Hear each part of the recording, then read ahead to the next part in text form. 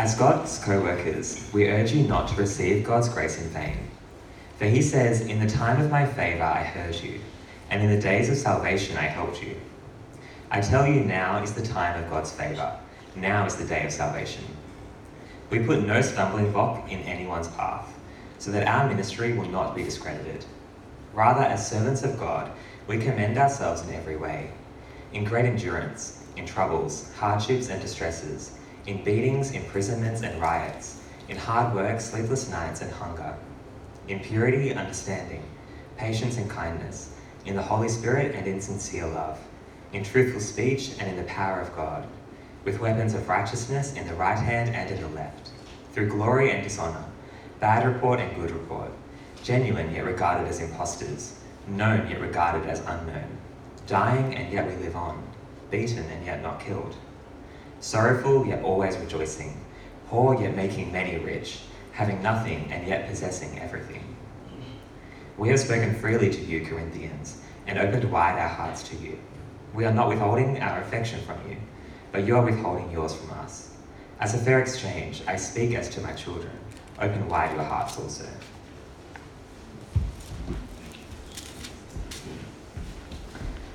Okay, so 2 Corinthians chapter 6, 1 to 13. Let's pray.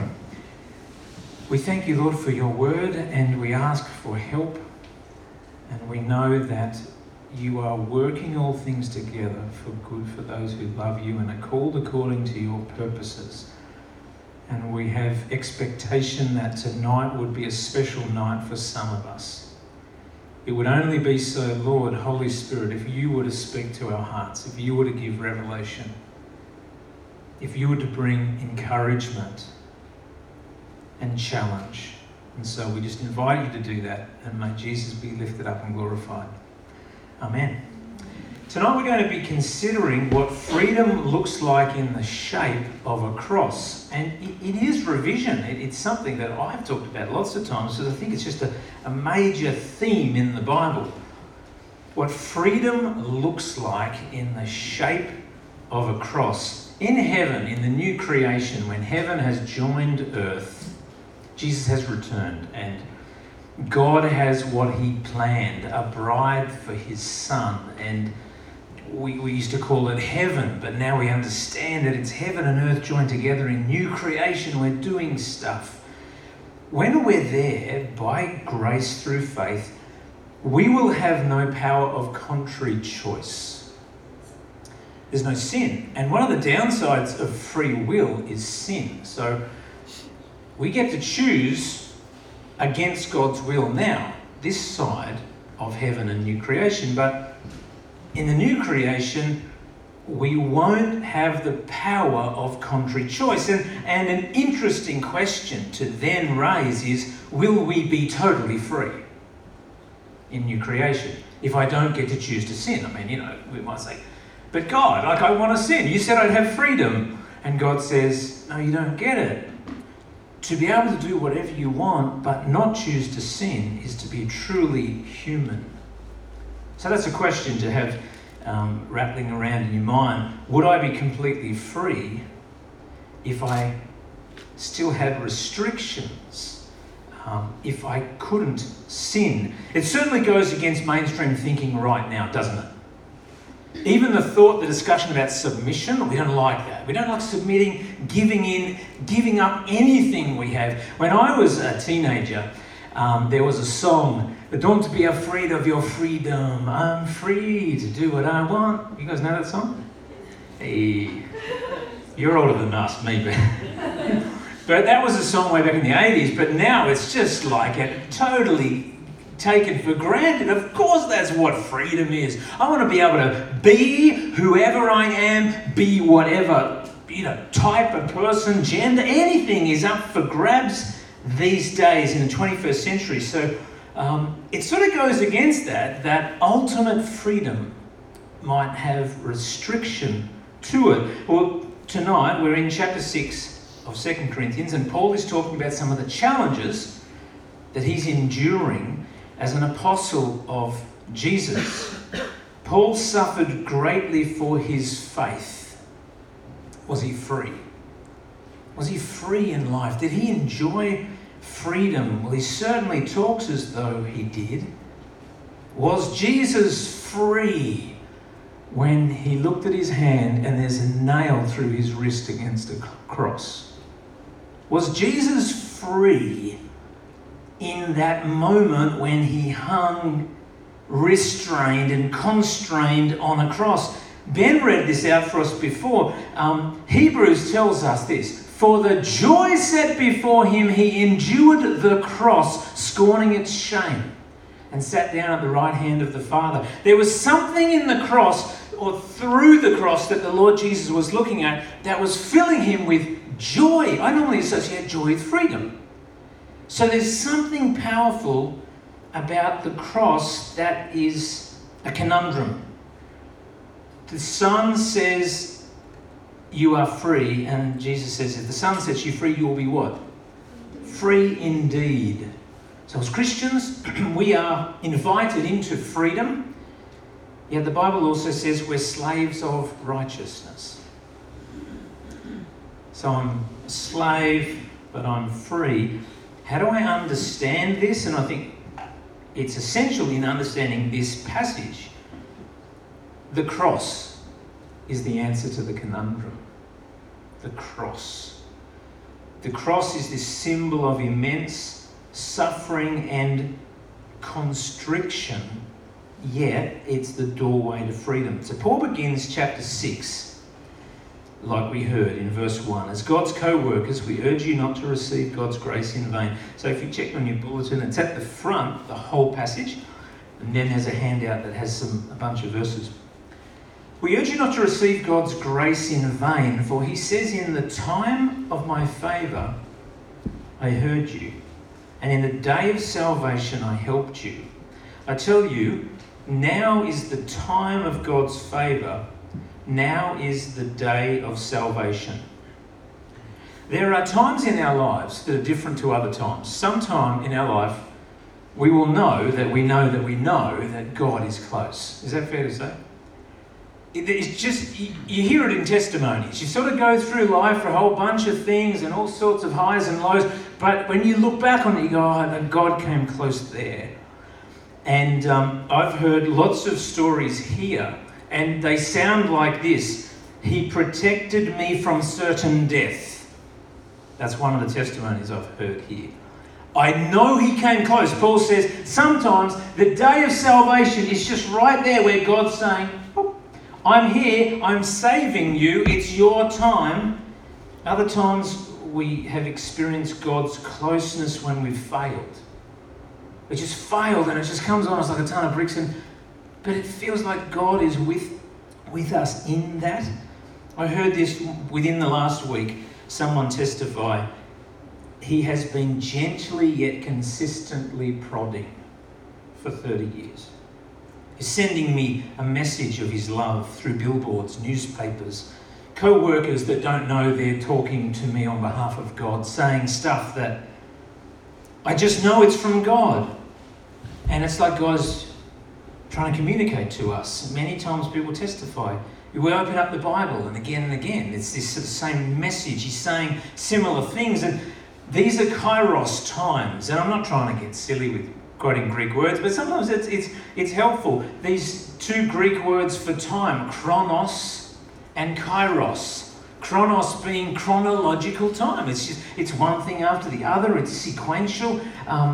That's chronological, day after day, year after year, chronological time. But God so often works in kairos time. And kairos is that Greek word that means God-appointed season. There are God-appointed seasons in our lives where they could be hard or really great, but we know God is there. It's like Paul's words are true. Now's the day, now's the season. The reason I'm talking about kairos is if you look up the Greek passage of verse 1 through 2, it's not chronos time there, it's kairos. So Paul is saying to the church that he planted at Corinth in Greece, God's come close to you guys. He sets you free from a whole lot of junk. And you want to know what the junk is that this letter is speaking to? Read 1 Corinthians. There's incest. There's lawsuits, litigation amongst believers. It goes on and on and on. These guys are broken. And Jesus, Paul is saying to them, God has met you in your rabble and sin and he's pulled you out. Don't lose sight of that he has come. Just like we've experienced these times where God comes close and he says stuff like this. I love you. I love you. I know you're feeling anxious. Come to me, my burden is light. I'll teach you how to walk in my unhurried rhythms of grace. Anyone know that feeling when God says, hey, come over here. Do you remember I sent Jesus to die for you? You can't do it on your own. Has anyone felt like God has ever communicated to you, you know the world is not enough? They can't offer you enough.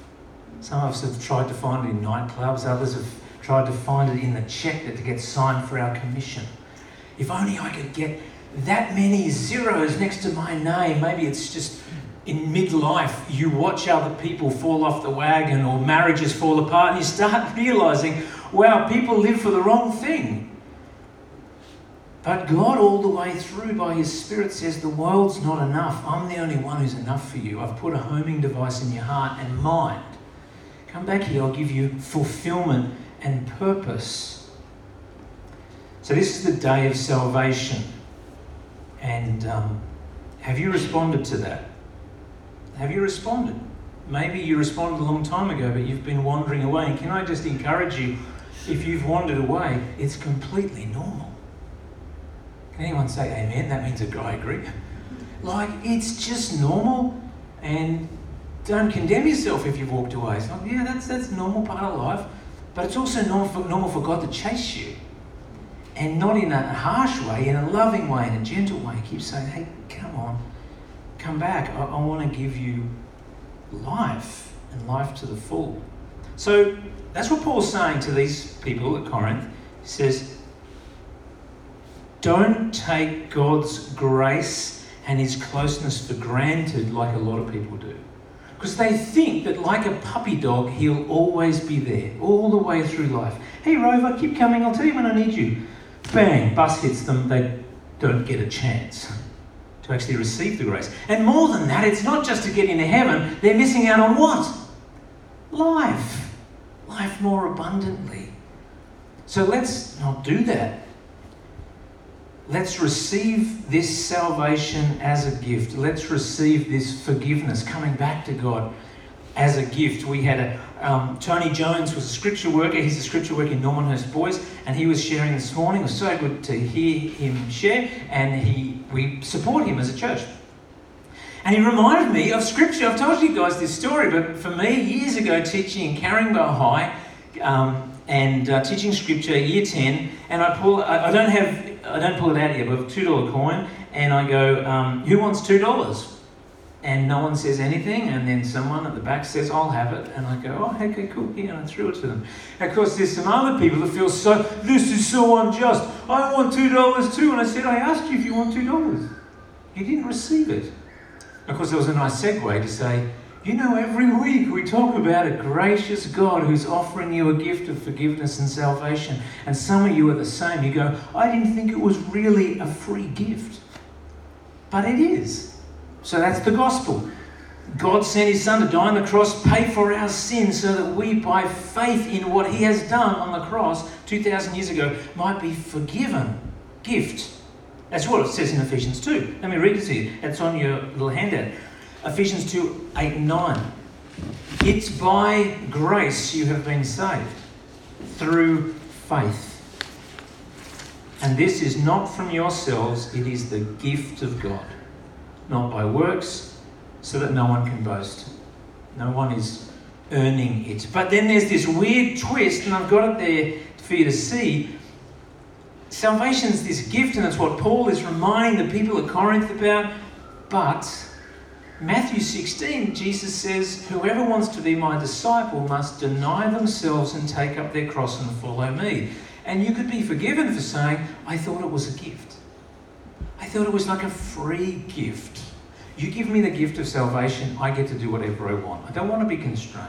I want complete freedom. But Jesus says, No, there's something a bit mysterious about freedom and knowing God. He calls us to live a life that is cross-shaped. So salvation is a gift, yet the gift comes as a cross. Now that's pretty abstract. Let me just keep unpacking it a bit. Colossians 1:24, Paul writes this. Paul is this apostle who wrote all these letters. I rejoice in what I am suffering for you, and I fill up in my flesh what is still lacking in regard to Christ's afflictions, for the sake of his body, which is the church. Which is a really weird passage because it sounds like there's something lacking, doesn't it? Like lacking in what Jesus did. There's a sense that in the economy of God, the cross of Jesus, though completely sufficient in and of itself as an event in history to pay for the sin of the world, is a type of the manner in which the kingdom of God moves forward. So that once-off thing that Jesus did, we don't ever add to it, but it is a type, it's like a model of the way the power of God comes through his church, the body of Jesus, in an ongoing way in history. That's what Paul is saying. Paul is saying, Jesus died, lived, rose again, went back to heaven, sent his spirit in me, and I, with other believers, are his body. But we walk in a cross-shaped way. We experience stuff that reminds us of the cross, stuff like this as a Christian. Vulnerability. Because that's what it is to be on a cross, like very vulnerable. Self-sacrifice, we're called to. Love, humility, a mysterious power where we're weak but we're strong. And that's exactly what Paul says in Colossians 2:15.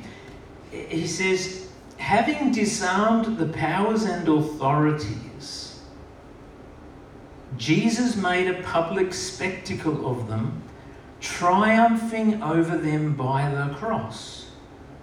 So Paul is saying, there's this weird thing in God's economy. When Jesus was hanging on the cross, he was winning. In fact, look at the words that he uses. He was disarming the powers that would come against him. He was making a public spectacle of them, triumphing over them by the cross. Isn't that a ridiculous thing to say? Oh, look at me. See, I told you I'd win. And he is nailed, constricted, restricted on a cross. And in that moment, not only when he rose from the dead, but in the moment of the cross, he's saying, I beat you, Satan. Isn't that weird? That there is this power in the cross. And Jesus says to the disciples and us, pick up your cross. Pick up your cross. And this is what we heard, I think Christine was preaching on this a few weeks ago. 2 Corinthians 4. In that light, in that context, listen to these words, a chapter before where we are now. Paul writes, we have this treasure in jars of clay to show that this all-surpassing power is from God and not from us.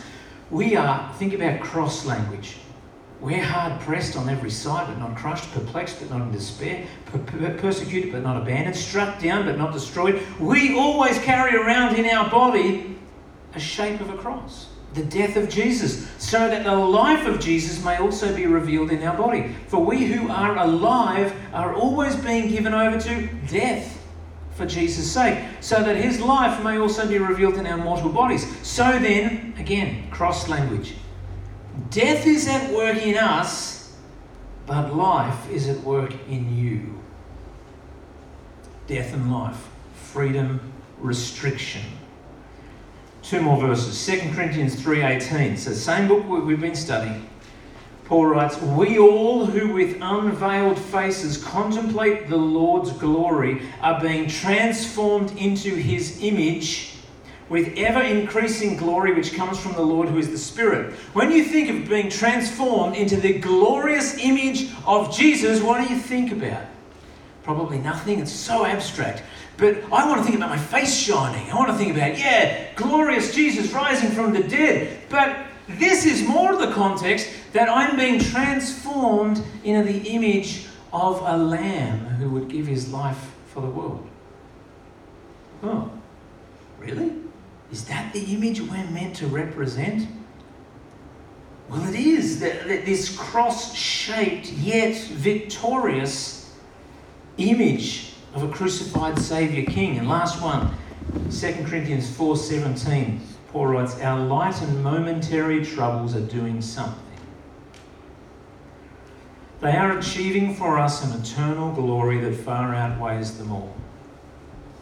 So Paul says, as a Christian, as you take steps towards obedience that bring you along a path of life that includes a cross, Jesus says you've got to carry it, your life will fill up some elements of suffering and pain, but in it, carrying those troubles, which are light and momentary, are achieving for us an eternal glory that far outweighs them all. There's something going on that's glorious in the midst of the pain.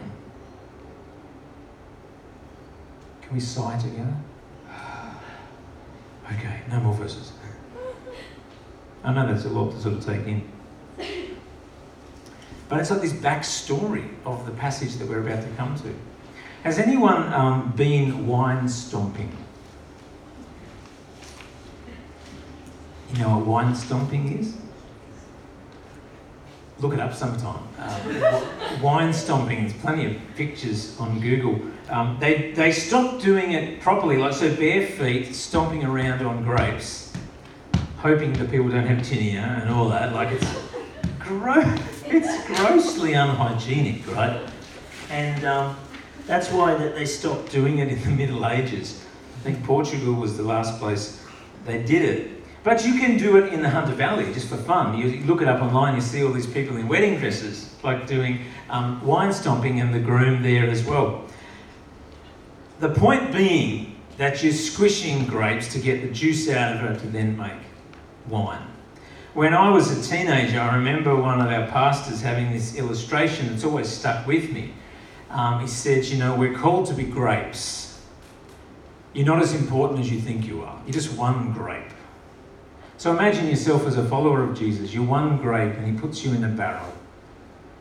And he wants to crush you into wine that, as Paul says in Philippians, can be poured out on the sacrifice. Anyone signing up for that? I sort of enjoyed it at the time. I was like a masochist Christian back then, but I liked the idea that, it's easy to go, I've got such a big calling, you wait. I'm going to be like Moses because I'm so special. But this teaching was just saying, hey, not everyone gets to do some amazing heroic thing in the kingdom, but we all get to be a grape. And you don't get to pick whose feet crush you. But in the end, if you trust the Lord, something good's going to come out of it, and it'll be poured out as a glorifying thing onto Jesus. Anyone still with me? Or are we a little bit much? Well, when you read Paul's story, it's pretty much like this. There is some really tough stuff that he goes through. It's painful, it's confusing, it's constricting, yet it's life-giving. There's something really powerful about the grape analogy, because it's never going to work with one grape. You get a whole bunch of grapes together and something good can come out of it. When you feel yourself getting squished and crushed with others, it's like, whoa, this is a bit easier to do. So let's get into the passage, and we won't spend that much time in it, I promise you. 2 Corinthians on the front page of your bulletin, or back into your phone or something. Paul writes this. With all that back stuff in the back of your mind, we put no stumbling block in anyone's path so that our ministry will not be discredited.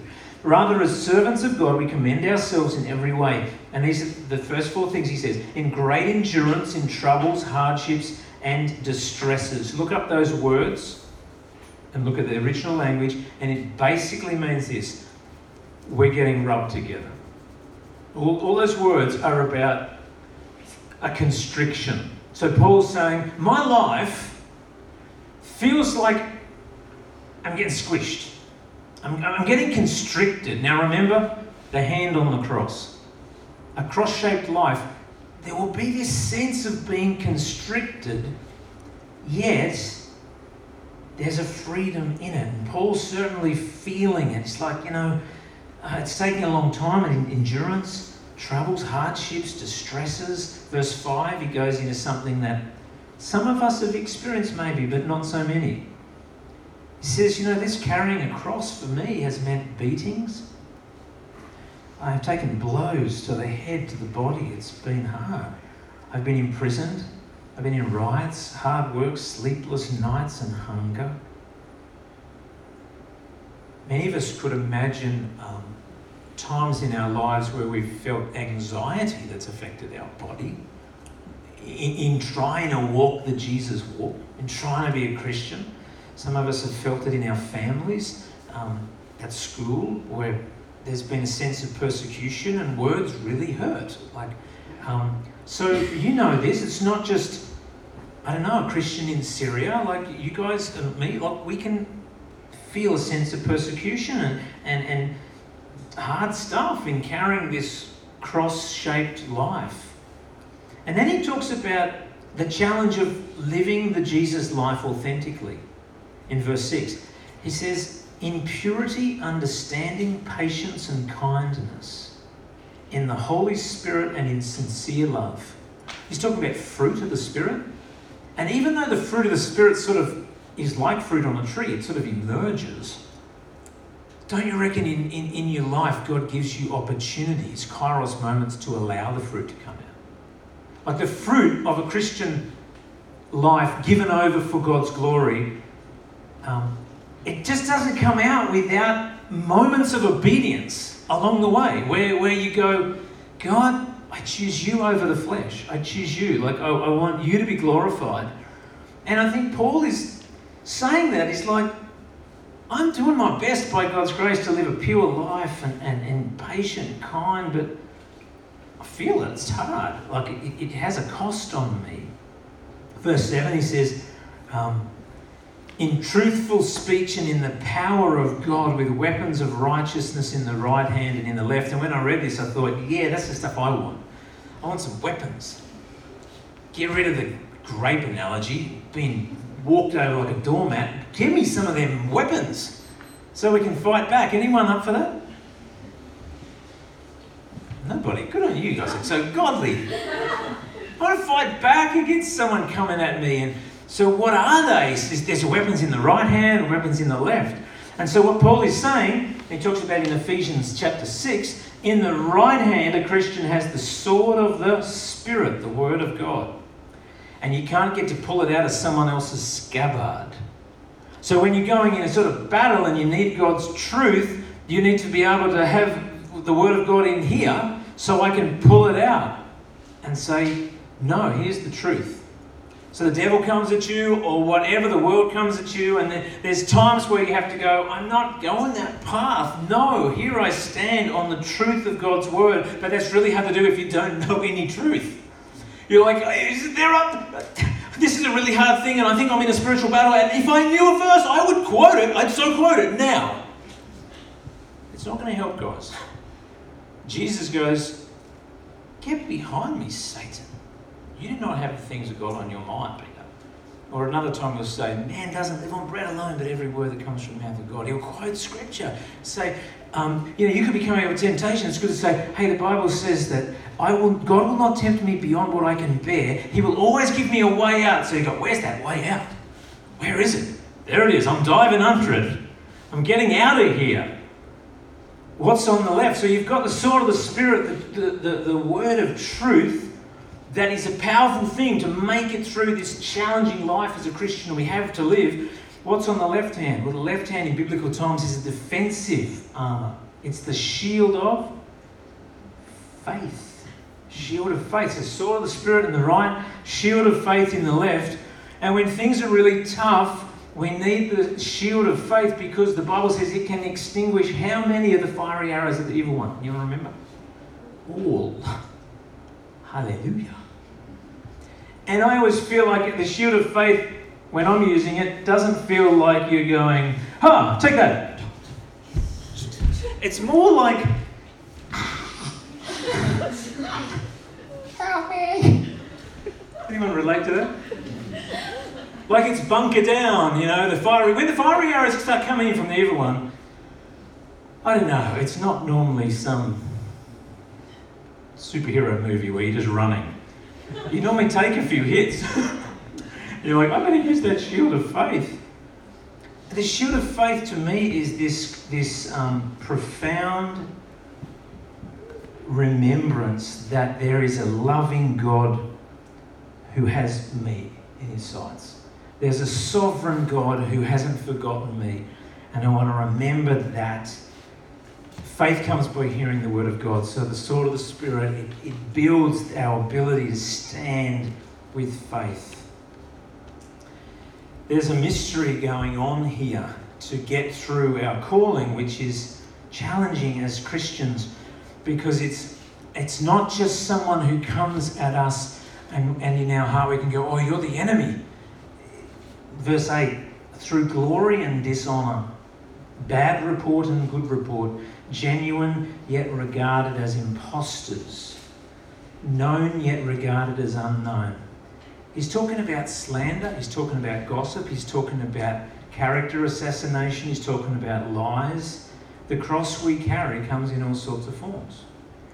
And someone might throw mud on you in your life and you won't see it coming, and then all of a sudden your reputation's been tarnished and you're like, this really is unfair. And in that moment I want to encourage you, there's a cross to be picked up, because Jesus was not treated fairly with people's words, and neither was Paul. And it's not that you don't stand up for justice at times, for sure, but the challenges we face in carrying the cross are often words, dishonour. And then he says this, dying yet we live on. Does that sound like a cross-shaped life? Dying yet we live on. Beaten and not yet killed. Or beaten and yet not killed. Sorrowful yet always rejoicing.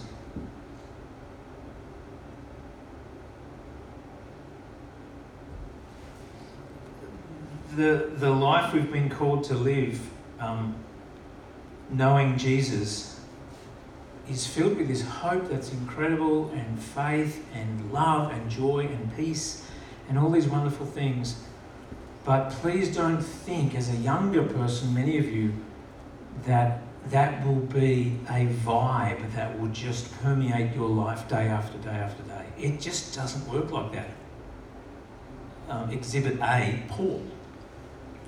You've got to find a way of getting back up off the ground in your own stupor of failure and find grace again. It's just there. The great stuff in life is right next to the really hard stuff. And somehow we've got to find a way of holding them together. Sorrowful yet rejoicing. God, how do I do that? Good question. And he says, poor yet making many rich, having nothing yet possessing everything. He says, we've spoken freely to you, Corinthians, and opened wide our hearts to you. We're not withholding our affection from you, but you are withholding yours from us. As a fair exchange, I speak as to my children. Open wide your hearts also. How does this economy work in God's kingdom, where we carry a cross like Jesus did? Not the same, he did it once and for all, but we live a cross-shaped life. How do you make it through? It works in community. That's how it works. Like, isn't it a beautiful picture? This is the Apostle Paul. He's a crazy man. Like, he's Spirit of God's on him, and he says, guys, help me out. You're a church that I planted. I'm far from home. I've been trying to be vulnerable with you, open my heart to you. And verse 13 he says, as a fair exchange, all I'm asking is you open your heart to me too. I think it's a really beautiful little picture of, I need you. We need you. We need you to do this together. Can I encourage you that right now you're walking through stuff that God is using to shape you into the woman, the man that you're going to be. And others are much older, and that's been happening for a longer time. And you can look back and see in our particular life journey how we've been knocked down, how God's grace has picked us back up. It is for a reason. We've been called to do this together in Hornsby for as long as we get to do it together. Some of us will leave, looking around the room, some will leave and move off in other Christian community, and it's all church, right? Like, it doesn't matter where you go. But those of us who do it intensely together, may we carry this cross with a joy, yet do it together. Let's help each other. Let's embrace freedom as we do it. How do you do that? Well, you learn.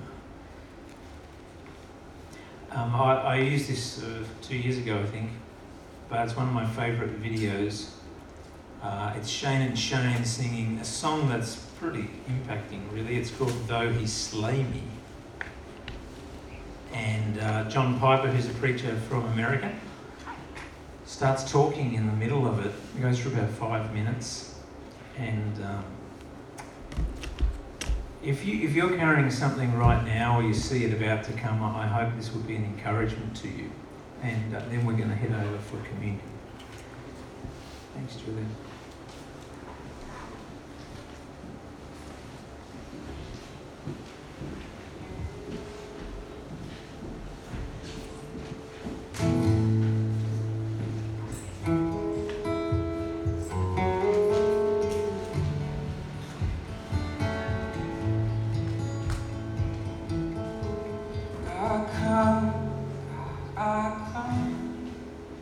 Return to the Lord, the one who's broken, the one who's torn me apart.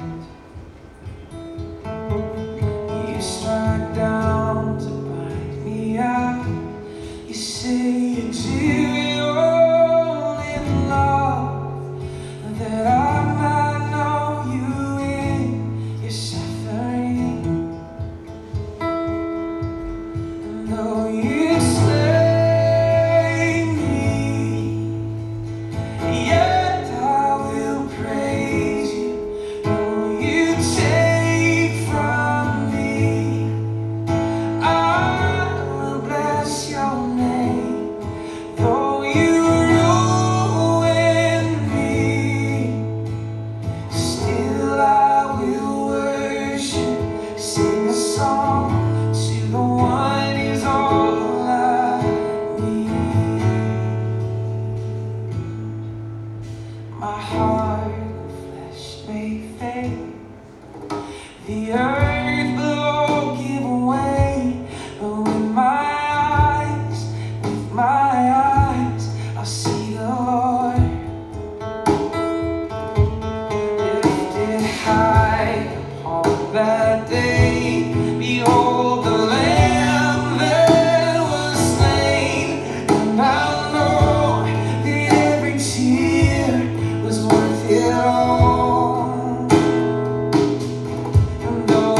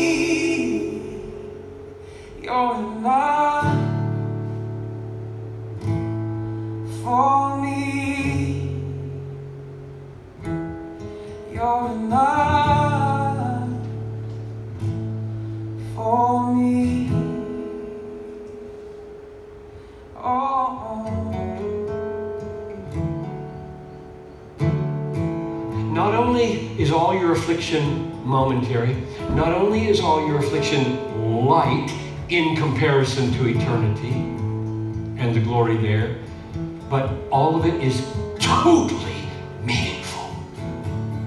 Every millisecond of your pain from the fallen nature or fallen man, every millisecond of your misery in the path of obedience is producing a peculiar glory you will get because of that.